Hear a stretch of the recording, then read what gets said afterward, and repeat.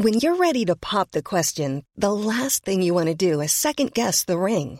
At BlueNile.com, you can design a one-of-a-kind ring with the ease and convenience of shopping online. Choose your diamond and setting. When you find the one, you'll get it delivered right to your door. Go to BlueNile.com and use promo code LISTEN to get $50 off your purchase of $500 or more. That's code LISTEN at BlueNile.com for $50 off your purchase.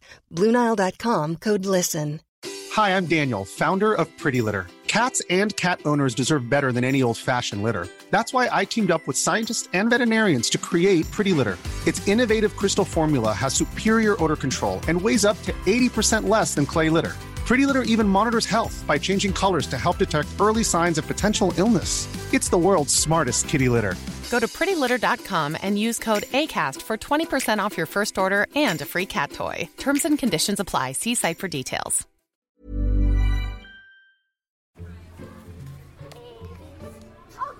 Try and remember the jungle gym, the slide, the endless, infinite swinging, kicking to the sky higher and higher, then jumping, hands outstretched, realizing last second you called it wrong, landing face first in the sand. Laughter, freedom, skinned knees and banged elbows. It's summer holidays, and we've been out all day.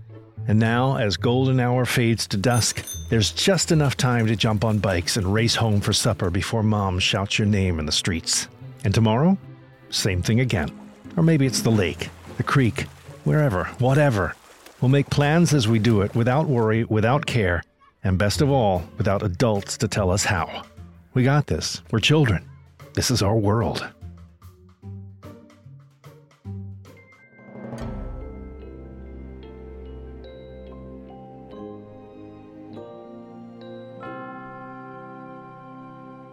Greetings, listeners. Don Wildman here, and this is American History Hit. Thanks for popping by. In my possession is a personal treasure, a well-lit, commercially shot 8x10 black and white photograph with satin finish that is of me aged somewhere between 1 and 2.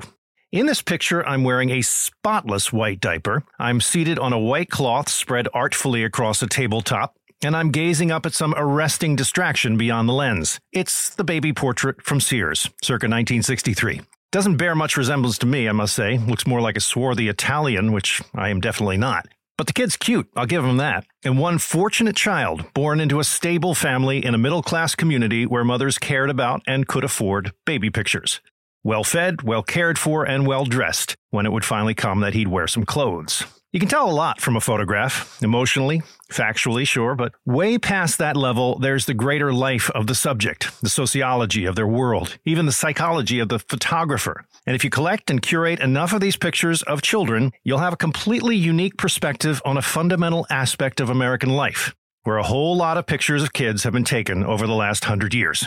And that's just what Todd Brewster did. Drawing from the vast photographic archives of the Library of Congress, Metropolitan Art Museum, well, it's a long list of resources. He found over 200 evocative images and compiled them into his recently released book, American Childhood, A Photographic History. Pretty cool. And we have the man here. Todd Brewster, welcome to American History Hit. Let's discuss our lost innocence. Thank you, Don. And I'd love to see that picture at some point. It sounds terrific.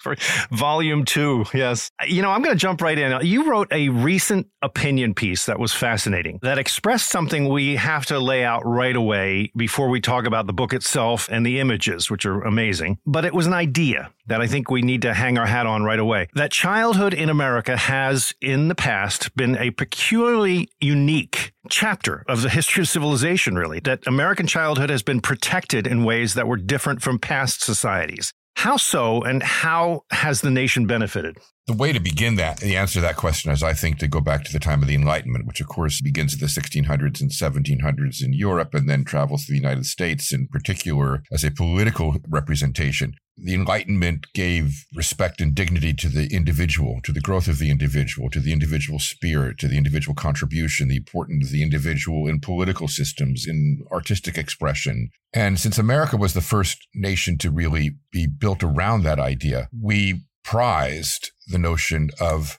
development.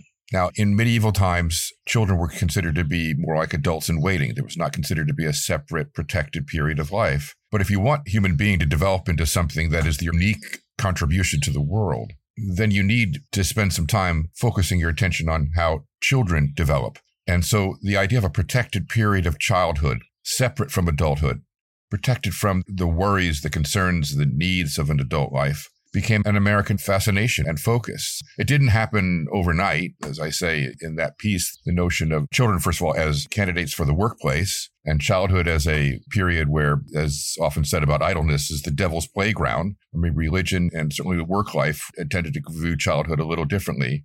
But in America, you start seeing the development of this particular focus on childhood as a time of nurture and development to be protected from adult worries and concerns. And it takes really over 100 years for us to really begin to embrace that fully. You see it in the late 19th and early 20th centuries when there's a greater focus on the children in the workplace and laws are enacted in order to protect them from the dangers of the workplace. You know, in the 1890s, only 7% of children went past the 8th grade. They graduated from the 8th grade and would go right into the farms or to factories. By the early 20th century, the notion of a teenager had been established, and the notion of a teenage life needing to be an extension of their education. So the high school emerged. You see a separate attention on children's clothing, children's literature, children's games, things that didn't exist before the late part of the 19th century. And then you have a childhood culture, a child sort of focus culture, and a child-centered nation develop in the 20th century in America. And I think that that's our demonstration here of our attention to that was very much attached to our founding values. And that was not the case in Europe prior to that. I think of the French as particularly attuned to childhood. Well, the two great thinkers about childhood were one British, one French, John Locke and Rousseau on the French side, right? And they offered different visions of what childhood should be. Locke was a very much a sort of Protestant word-centered focus on the child needs to be sort of developed properly to become a good citizen, a good adult, contributing in an adult manner. The French one was more that the child is like a perfect state of nature, needs to be watered and nurtured. I'm not saying these ideas were exclusive to America. Clearly, the focus that we put our attention on borrowed from both of those great thinkers. But it was in America where the world was starting over again at that time. And so it gave a great opportunity for these ideas to be melded into the larger society. The metaphor for me is a greenhouse, and you treat children as plants in a way that are being watered and fertilized and kept apart from the farm, if you will. And there's a time that benefits that plant because those root systems grow more stably and so forth. And so when you finally do put that plant in the ground with the other big plants, it's ready for the elements of nature and can fight for its own sake that much better. Well, that's actually very much the Rousseauian idea, right? And so the idea would be that children's very specialness needs to be something they discover on their own. The sort of sense of wonder needs to be untarnished by adult hands. And the Lockean idea would be, no, the child needs to be instructed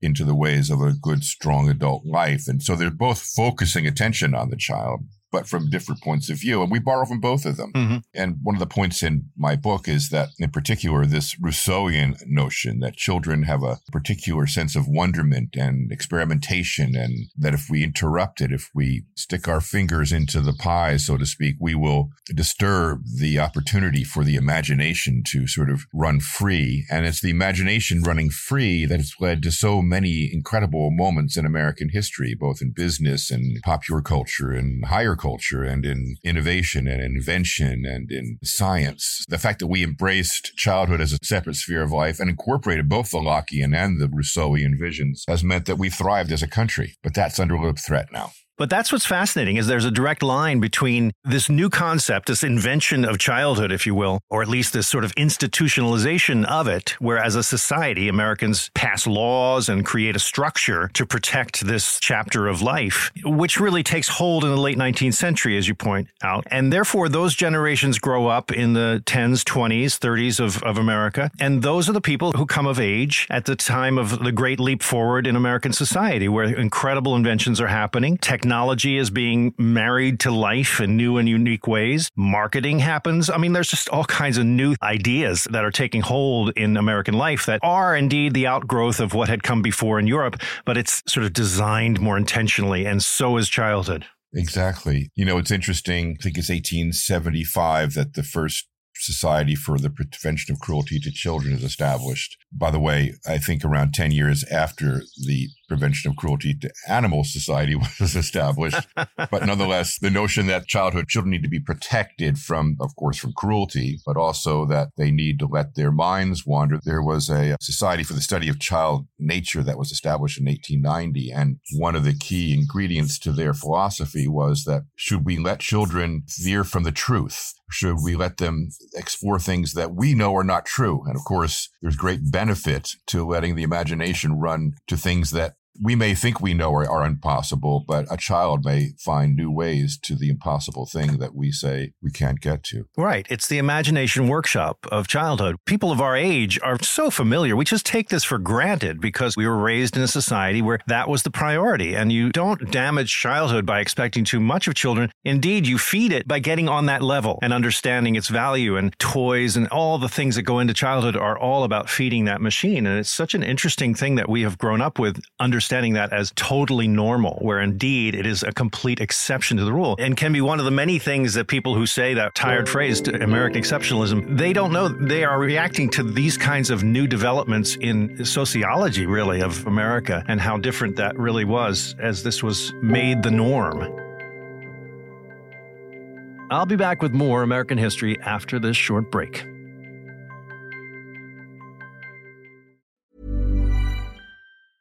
It's that time of the year. Your vacation is coming up. You can already hear the beach waves, feel the warm breeze, relax, and think about work. You really, really want it all to work out while you're away. Monday.com gives you and the team that peace of mind. When all work is on one platform and everyone's in sync, things just flow. Wherever you are, tap the banner to go to Monday.com.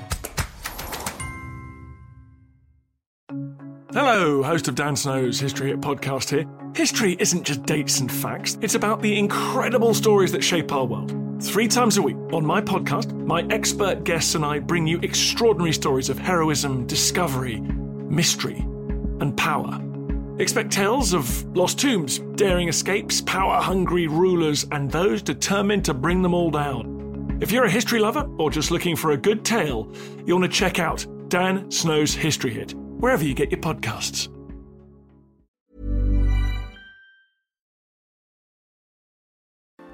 Join me, Dallas Campbell, on Patented, a podcast by History Hit, where we bring you the fascinating histories of the world's most impactful inventions.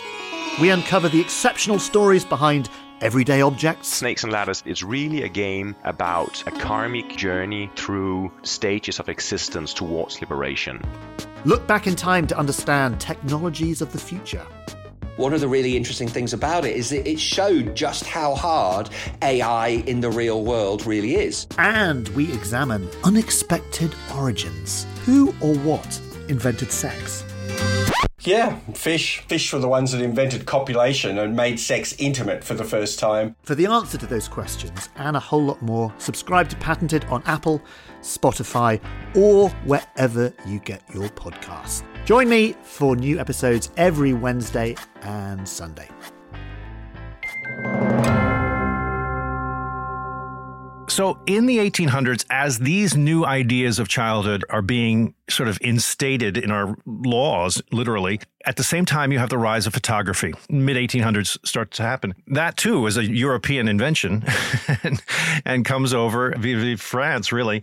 But it becomes a very, very popular thing in America. So children, obviously, are the subject matter of so many of these photographs. How did you frame this project? How did you decide to approach this from a photographic perspective? Well, the idea of a book on seeing history through the eyes of children was suggested to me by an editor from a different publishing company, as a matter of fact. And I didn't actually think that I was the right writer for that. I've written, a history of the 20th century and a book about Lincoln and a book about American founding values. And it just didn't seem like the right match to me. But I do have a fascination for photography and love of photography, not only the beauty of a photograph and the things you can find out when you mine a photograph, but also its role in American history. And I began looking through the Library of Congress's archives and discovered this wealth of incredible images and how you could really tell the story of American history through the photography that's present in those archives. And in particular, you can see the emergence of this theme that we've just been discussing, childhood and America becoming a child-centered nation. And you pointed out correctly that photography started in France, the daguerreotypes, and then it came to the United States. And we think of the sort of portraits of the 19th century of Frederick Douglass and Abraham Lincoln and all the great political figures at the time. But as you also point out, it became a favorite item in the late 19th, early 20th centuries to go for the family portrait or the portrait of the child. So you had a record of this for your family album. And as you also know, I'm sure that, photography at that time was really in its early stages, and it required, the slow film speeds required that you sit for long periods of time, which is why most of those pictures, people are not smiling in them, right? In order for an image to be recorded. But as photography grows, so do we see childhood in a completely different way. First, it is these formal portraits where you put on your Sunday best and you strike your face for posterity, and children are often dressed up in these pictures in ways that are signals to how the parents want children to be remembered, right? But then as it moves forward and photography film speeds are increased, and we're able to see now children moving, children in action, children at play, children, particularly by the 1920s, 1930s, you start to see it's as if we've been looking at a stage scene where everyone is frozen in place, and all of a sudden there's a snap of the finger and they start moving. Right. And as they move, we see this whole new range of personality come out from the child. And so you see them at play and you see them at work, as Lewis Hines' pictures pointed out. The reason that we addressed ourselves to the evils of child labor was because there was a photographer who went around and took pictures of children in workplaces where they had lost limbs and where they were working under terrible conditions with machines that were extremely dangerous. And those pictures ended up sparking the movement for laws on child labor. Just as photography aided our understanding of race in America, so it aided our understanding of childhood. And so when you see that, you can see a collection of photographs will tell the story of the child again, as if there's a snap of the finger and they become animated. And that, to our eyes, as historians, that happens really in the early part of the 20th century and grows with the story of photojournalism to where we have a pretty vivid sense of children going forward from there. And often, by the way, and this is key, not just dressed and posed as their parents want them to be, but now emerging in the full flavor of fun and wonderment and excitement. And since children are sort of guileless, we get to see a particularly vivid kind of real image of children in a way that adults are much more likely to have themselves photographed in ways that are more self-conscious. It's funny, all these different kinds of technologies all create an inevitable chicken and egg scenario with everything. So you end up with photography being guided by the technology. I mean, the idea of photography as much as the desire to use it. We have the Kodak, the development of the early cameras that are so easy to use, where you send away your film and suddenly it's cheap and easy to snap a lot of pictures and know how you're going to get it back again. And the development of this becomes the reason that people become very casual about shooting pictures anywhere, anyhow. My dad was, right in the sweet spot of this. He came back from World War II. There is literally a camera around his neck when he's on the Liberty ship, the picture we have of him on the Liberty ship coming home. He was such a photo nut after the war, and he was just joining the movement. That's what happened. People just started taking pictures everywhere, and it was one of the greatest little rituals that this present generation has no idea existed, where you'd send away your film in a little pre-addressed envelope, and you'd get this magic package in the mail. And oh my God, it was great. Everybody would crowd around and trade the photographs around and look at themselves.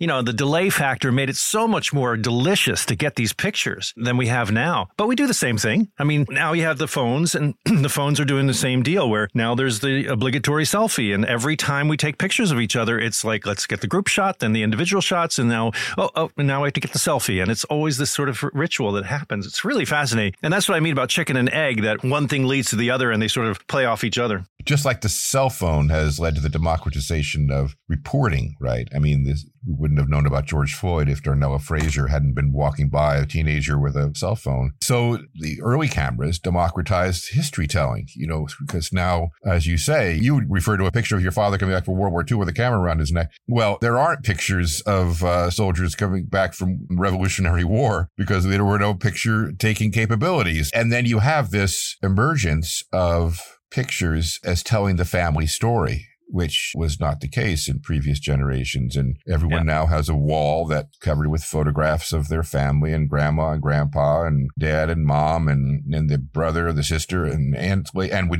have this fascination with ancestry that also takes us into the realm of photography. So we tell our own personal stories on the walls of our homes. But yes, technology has a direct line from the early days of photography straight up to the cell phone camera. Tell me about how the book's organized. Yeah, I mean, it was an interesting question, and one that I have to say my editors were perplexed by when I suggested that, no, we didn't need to tell the story chronologically. And no, we didn't need to tell the story subject-wise. I mean, we considered these things. Like, we want a formal history where we do our best to cobble together some images of the early years of childhood, be pre-photography images of childhood, then march our way through the 19th century and as the pictures become more available and into the 20th. But that felt too dutiful to me. This is a very subjective history. It's not the definitive word on the story of childhood in America. It's not an academic treatise. This is very much my vision of images that I found intriguing, interesting. And so I actually decided that I wanted to do it instead like a scrapbook, that the images are matched up sort of randomly, but not really randomly in the sense that they don't follow any sort of predetermined historical chronological grid or subject grid. But they do interact with each other so that you have images that make sense when you put them together. Sometimes it's a visual interaction that, there's a certain graphic design quality to one image that marries it nicely with another one. But often it's also a subject. For instance, there's a juxtaposition of two photographs facing each other on a spread in the book. One of a family, a Japanese-American family on their way to the internment camps during World War II. And on the opposite page is a very young Robert Taft. Robert Taft was a member of the Taft political family and went on to become a senator from Ohio and eventually a Republican presidential candidate, did not earn the nomination, but was a competitor to the Eisenhower wing of the Republican Party in the 1950s. But the Tafts go way, way back in American history, solid Yale attendees and very privileged family. So on the one hand, you have the privileged Robert Taft as a child looking very privileged, and opposite, you have this Japanese-American family on their way to an internment camp. So the juxtaposition being that there's a wide experience for the American child across different historical experiences. Another juxtaposition, there is a photograph of a preemie ward in Los Angeles, a hospital ward where the doctors and nurses have fixed on a bulletin board above these babies in incubator boxes, pictures of their success stories. And so there's all these little snapshots. And opposite it is a active shooter drill at a high school in Minneapolis. So you have this sense of both the fragility of life in one circumstance and the fragility of life in another circumstance. And one is basically the child as delivered in a state of nature, although encouraged by the brilliance of our medicine. And the other one is fragility that's informed by our increasingly violent culture. Fragility of life is a great phrase for that period of time of understanding the importance of protecting childhood. I mean, so much, just to get back to this briefly, so much changed. You had child labor laws, you had differences of schooling, obviously, healthcare changes, vaccinations, you name it. It came from a general movement of this is a period of time that needs to be attended to in a unique and important way. And I was the great beneficiary. I mean, I'm the late wave of that whole movement. And I, for one, am very grateful. That was an amazing time in life. We are now on the cusp, if not further than the cusp, of a complete change in the opposite direction. Due to, again, technology, this has become a new age, and the idea of a protected childhood is completely threatened, if not destroyed already. Tell me about that and how we're clumsily dealing with the advent of the internet and the social media factor. Well, I have long been intrigued by a fascinating media philosopher named Neil Postman, who wrote in the late 20th century. He wrote a book a few decades ago called The Disappearance of Childhood. And I must say, I read it way back when it came out. As I did this early deep dive into the study of children and the photography of children, I found myself always thinking about Neil Postman. The reason is that Postman was saying that childhood was disappearing way back before the internet had taken hold, and certainly before social media had emerged. And Postman's idea was really that through television, through technology, but particularly through television, we had broken that barrier that that protected barrier that, whether you believed in Locke's viewpoint or Rousseau's viewpoint, protected children from that adult world, from the intrusion of the adult hand.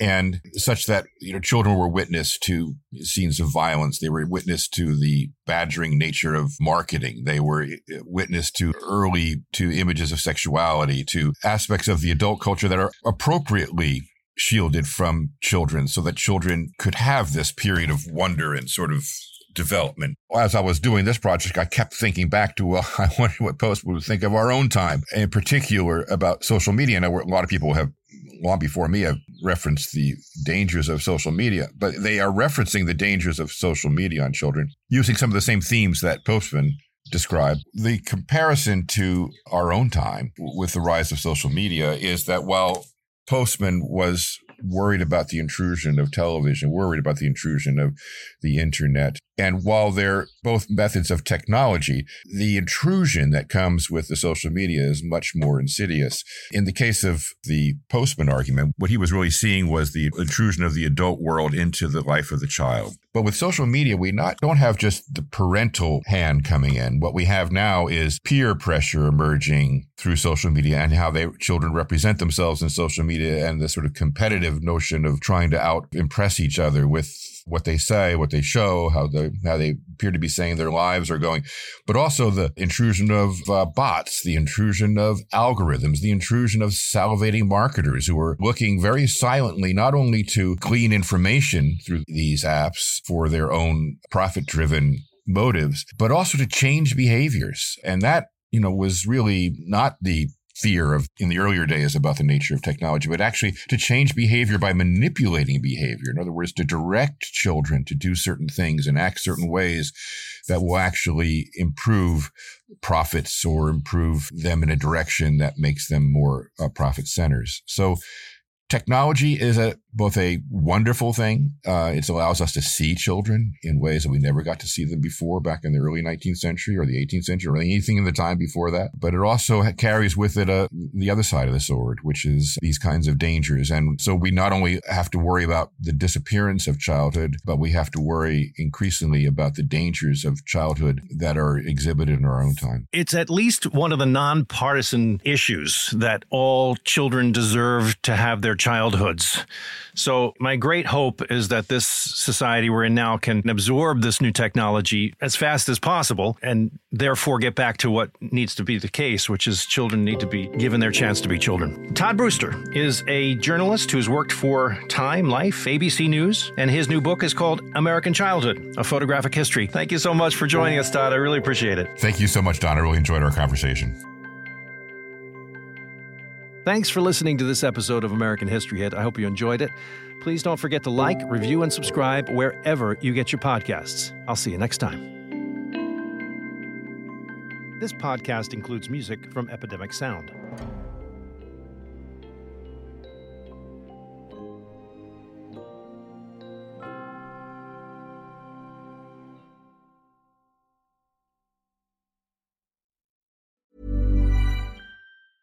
Even when we're on a budget, we still deserve nice things. Quince is a place to scoop up stunning high-end goods for 50 to 80% less than similar brands.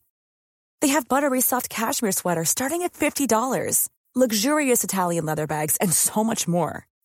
Plus, Quince only works with factories that use safe, ethical, and responsible manufacturing. Get the high-end goods you'll love without the high price tag with Quince. Go to quince.com/style for free shipping and 365-day returns. Thank you for listening to this episode of American History Hit. Please follow the show wherever you get your podcasts. It really helps us, and you'll be doing us a big favor. Don't forget, you can also listen to all these podcasts ad-free and watch hundreds of documentaries when you subscribe at historyhit.com/subscribe. As a special gift, you'll also get your first 3 months for just $1 a month when you use code American History at checkout.